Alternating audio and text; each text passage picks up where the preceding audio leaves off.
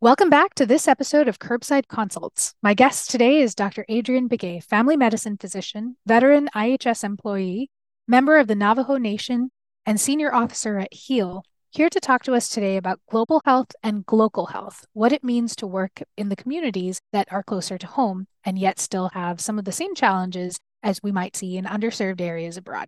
Welcome, Dr. Begay. Thank you very much for having me today. I appreciate the honor of being here today.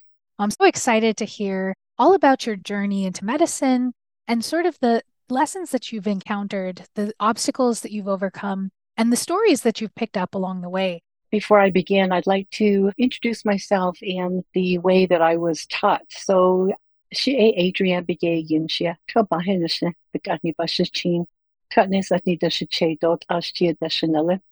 And in English, it's the introduction of myself and my four clans. I am Edge of the Water clan and born for the Folded Arms people. And then my maternal and paternal grandparents' people are also recited. And this is just an acknowledgement of the person that I am, as well as introduction to the audience as far as how they may be related to me. My journey to becoming a physician, it really is a circuitous route. One of the major highlights of my journey began when I was about 12 or 13 years old. My mother used to work for a gentleman who was our first Navajo physician, Dr. Taylor McKenzie. He was an orthopedist by training. She got to work with him when he was the executive director of a federal program called Navajo Health Authority, which helped in developing the strategic health plan for the Navajo Nation in the 1970s. I knew Dr. McKenzie only as my mom's boss. And at one point, he had asked me if I would like to accompany him to the old Fort Defiance Hospital, which was an IHS hospital in Fort Defiance, Arizona. And my recollection of just being there went in to just observe as I stood at the doorway. And there were four beds in the room. And there was a patient in one of the beds who was in traction. And I watched Dr. McKenzie. And Dr. McKenzie, as I just can remember this vividly, had a mustache, and he would always twirl his mustache as he was thinking or doing things. And so as he's walking up towards the grandpa, the older gentleman in the bed, the words that came out of his mouth were Yat Eshiche, which in Navajo is, "Hello, Grandpa, how are you?" And that was that moment that I thought, this is a doctor talking to a Navajo patient in his language. I grew up in IHS. I went for my well child checks whenever I was sick, and I had never, ever had a Navajo physician take care of me. And that was the reason why I became a physician, was because I had someone here in front of me who was like me, who grew up on the reservation like I did, and who showed me that I too could become a physician. So that's when my journey began. Unfortunately, there were a lot of other obstacles that came up, challenges, rather, that came up. I didn't finish my first attempt at college. I became a mother, and in those interim years, I became a mother of three children, and also had issues with domestic violence during that time. But then I knew that I could not raise my children on the salary as a ward clerk or a nurse's aide or a secretary. So I ended up going back to school. And thank goodness my second attempt was successful.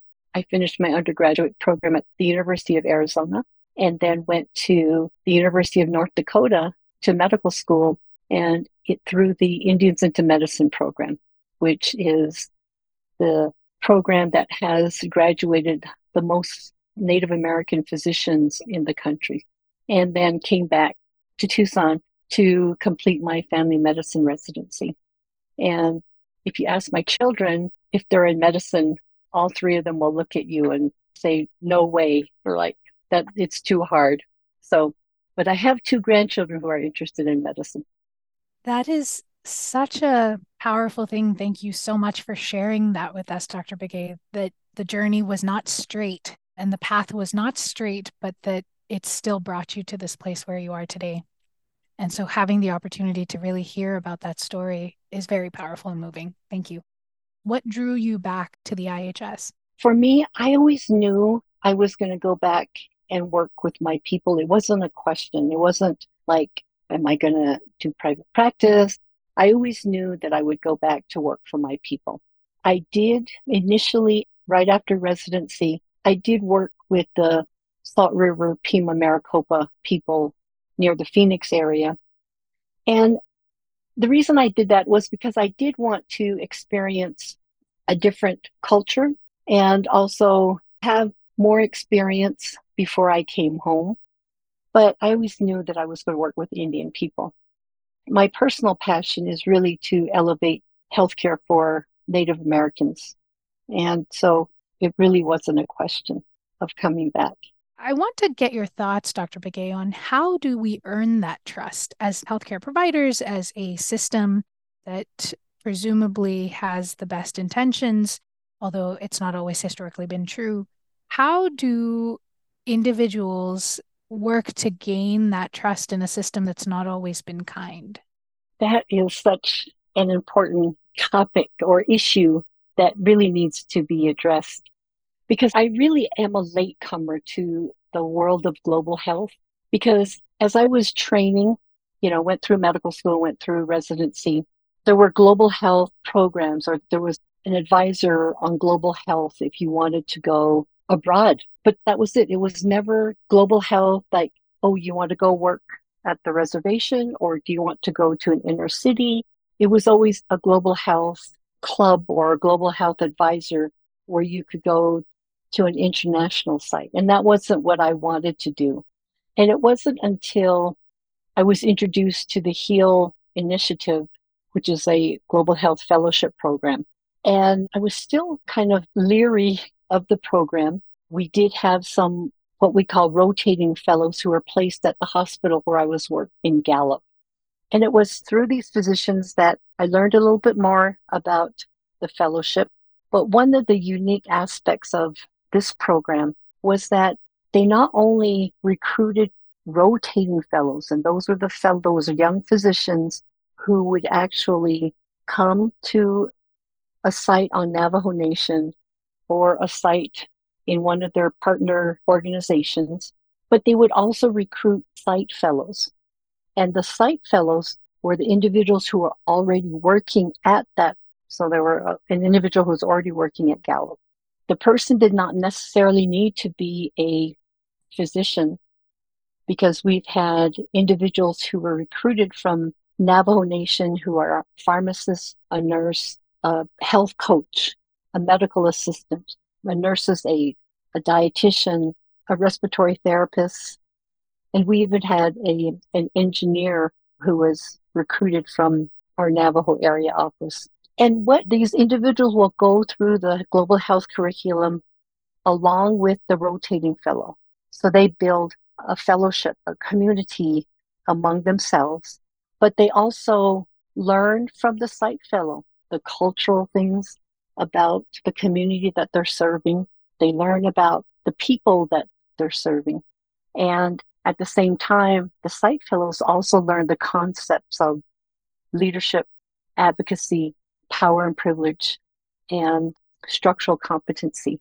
And the last part is they're also provided a professional development opportunity so that they could become the next leaders within their community and the next advocate within their community. And I think that's such an important part of this global health because you're not only bringing in somebody, a rotating fellow who provides direct patient care and tries to elevate the health status of people that they're serving, but you're also building a community that is already there who will actually help to enhance the health of the people. And you know that the individuals they live among their Navajo people, they have already the trust of their Navajo people, but you're upskilling them so that they can become leaders and advocates in their program, in their community. Now, the HEAL program is based at UCSF, is that correct?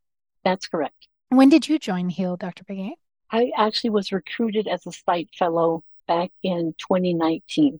And it's a 2-year fellowship program and completed the program in 2021. I'm just curious what your initial impressions were of the fellows and what changed your mind from being leery to embracing the program. One of the things that draws individuals sometimes to our communities is something like loan repayment. So they come and they'll get loan repayment, and they may be there for 2 to 3 years in order to complete their loan repayment, and their people leave.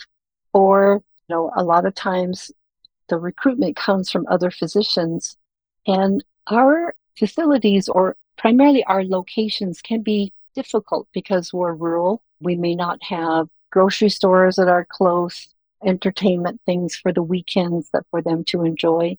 But we do have beautiful landscapes. We do have beautiful surrounding areas that people can enjoy. And so when the Heal Fellowship initially was introduced to me, I didn't understand it because I thought, oh, they're just going to be here for 2 years and then they're going to go. And it wasn't until it was explained a little bit more, and then I went through the program and found out that the Site Fellowship program is actually one in which they're helping to develop people who are there already to become leaders within their communities. But then one of the good things that has happened is we have actually recruited probably a third of the physicians that came out as rotating fellows to stay on within Navajo area, either at an IHS site or a tribally run site. And they took permanent positions and stayed on within the Navajo Nation. Wow, that's an incredible retention rate.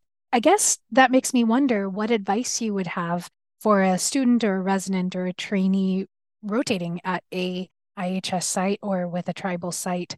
What kinds of things can individuals do to prepare themselves to make the most of their rotation? I think my advice to any student or to any resident is, if you're looking to do a rotation at, like, maybe on a reservation, at an urban Indian clinic, at an inner city clinic, is really to learn to know, have some historical context of individuals that you will be serving. What is going on with that community? Why do they have such high rates of substance use disorder? Why are there high rates of diabetes? Why is there high rates of obesity? Why is this community an obstetrical desert in that women have to travel more than 2 or 3 hours in order to have their babies? You need to be aware of what you're stepping into. And I know this sounds like a really simple example, or a real, you're like, that's not important, but it is important. Why did a woman who lives 2 hours away from Gallup Indian Medical Center, why did she bypass two other clinics or one other hospital to come to Gallup? I observed the young mom bringing in a baby who maybe had a fever earlier in the day, but then they're fine. Baby's laughing, baby's drinking, baby. And they're like, well, why did you bring the baby in? Well, they had a fever this morning. And they're like, well, just this morning, why did you bring the baby in? I just want the baby checked. And they're like, and I've heard this. This is a waste of time. You could have just watched the baby. And then they're like, you need to think, is this young mom, were they taught how to take care of baby? Maybe their grandparent who's raised them, or maybe the mom who was taking care of them. Maybe they went to boarding school. They were never taught how to nurture a young child. They were never taught how to care for a younger child. They weren't taught that in boarding school. And so just things that I'd like people to think about. And so when I do talk to young students, I say, you have to understand the historical contents of where your patient comes from. And it's just not black and white, that there are a lot of things that are influencing their care, their health status. I think we need a lot more cultural training within medical schools on Native American health, American Indian, Alaskan Native health. We have the same diseases as others, but what's unique in our population is that we have historical trauma that needs to be taken into consideration when assessing patients. And that's sort of the foundation of all the social determinants of health. And it really comes down to the fact that our health care, our well being, our rights to health, our right to education is really laid in upstream political decisions made by our government. So that they say that this is how much money we're getting for our health care. And if you look into in 2018, the amount of monies that went to a patient who had Medicare was over 13,000 per capita. The amount of money that went to a Medicaid patient was probably about 12,000 per capita. And then you come down and you look at the IHS beneficiary, and the amount per capita is about 6,000 per year. So when you say under resourced, that's a big barrier because we're not given enough money to care for all the patients that we need to care for. And then the other aspect of, we talk about like this fellowship program. So we know about GME funding, graduate medical education funding, and IHS has not given any money for graduate medical education. And that's what one of the things that I believe that there is so much that a young physician who wants to work with people who are underserved and under-resourced, that IHS is a great place to learn. But we don't have a GME office. The VA has this huge general medical education office, and they get funding for medical students to go there and residents to go there. IHS gets no funding for that. And the other aspect is fellowship programs. There is no graduate medical education funding for fellowship programs. And so I think those are very, very important high level issues that should be addressed. Wow, to have less than 50% of what a Medicaid patient would receive is just a shocking number, especially knowing the burden of chronic disease facing the community. That is really eye-opening. What were some of the things, opportunities that were available to you that encouraged you through all of the obstacles you faced to come back, finish your education, and go on into medicine? So during my undergraduate, towards my junior and senior year, I was a IHS or Indian Health Service scholarship recipient, which was great because I paid for my tuition, paid for my books, paid for my fees, but I also got a stipend every month, which allowed me to pay rent and pay for other students who didn't need, if they stayed in the dorm, they could pay their dorm fees from that. So that is a great scholarship. When I was out of high school, I was a recipient of a Chief Manuelito scholarship with my tribe. But now there's really no full ride scholarship from the tribe just because of the number of students that are applying to trying to get into colleges. And so there's a set amount that is allocated for scholarship monies. But I think the IHS is one way. However, when you get into medical school, I was also an IHS scholarship recipient. They paid for medical school, gave me a stipend. But once you finish your medical school training and you enter a residency, it's a time payback. So if I got 4 years of scholarship, then I have to give IHS 4 years of my time back. And unfortunately, one of the issues we run into is, let's say somebody went into internal medicine. And towards the end, I really want to be a cardiologist and I want to do a fellowship, a cardiology fellowship, or I want to become a dermatologist. Unfortunately, I guess it's the way this regulation is written that they have to do their time payback first. They can't go on to fellowship directly. Otherwise, they go into default. Once they go into default, they owe 3 times what they initially were paid.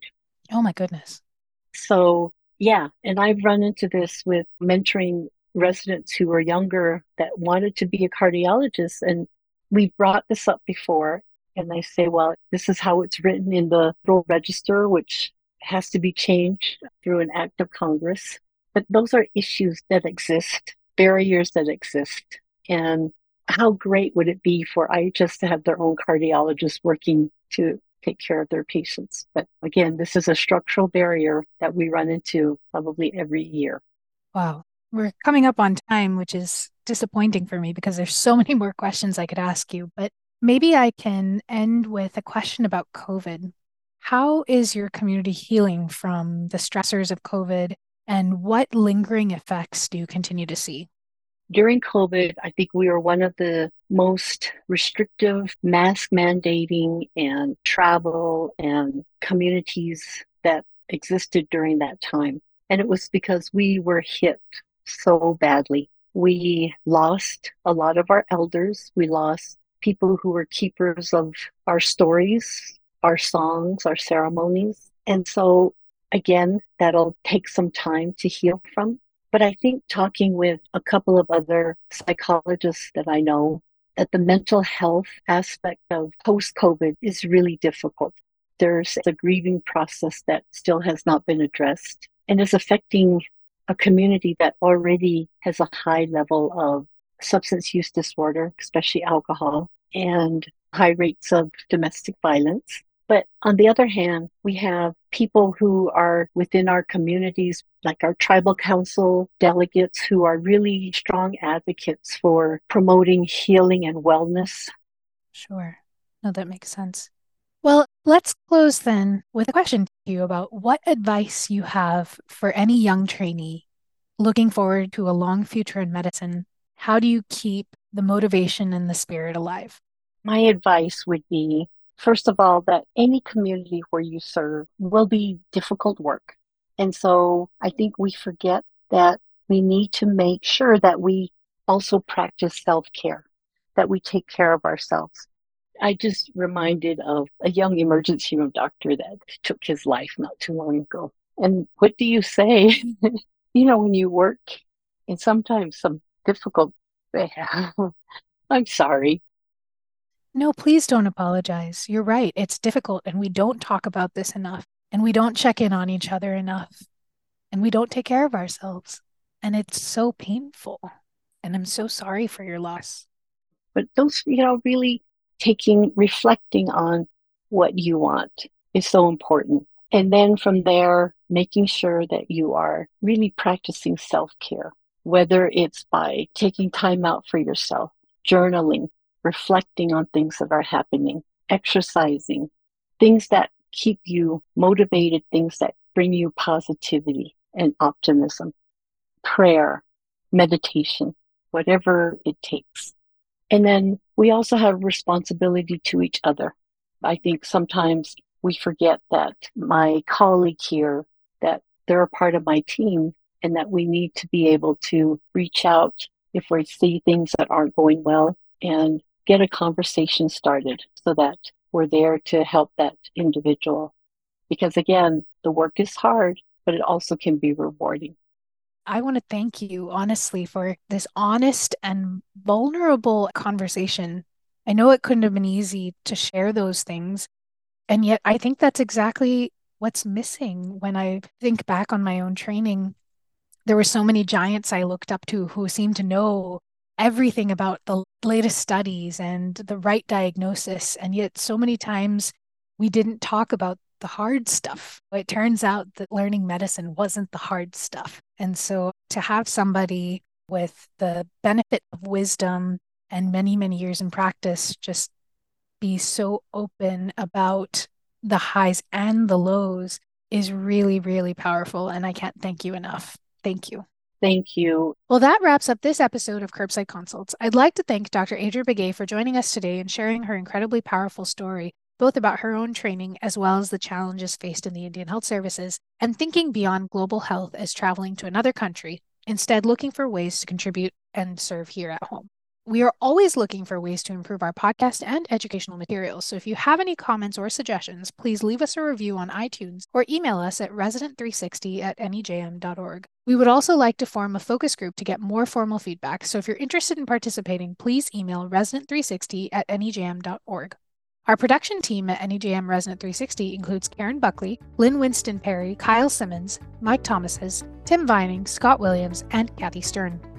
Also, a special thanks to our NEJM education editor, Dr. Opie Hamnick. Curbside Consults is brought to you by NEJM Resident 360, a product of NEJM Group.